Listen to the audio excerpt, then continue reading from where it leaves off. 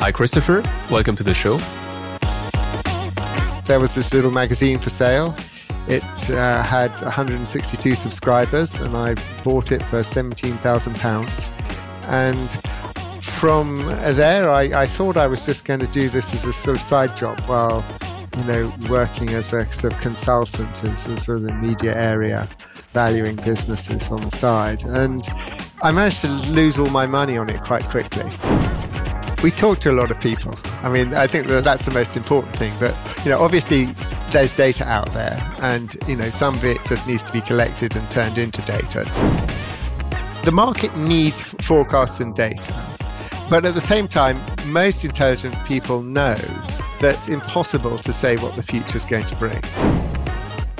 History shows that if you can provide a good source of water, that people will be prepared to pay for it. You could say it's just sort of culturally specific what people are prepared to pay.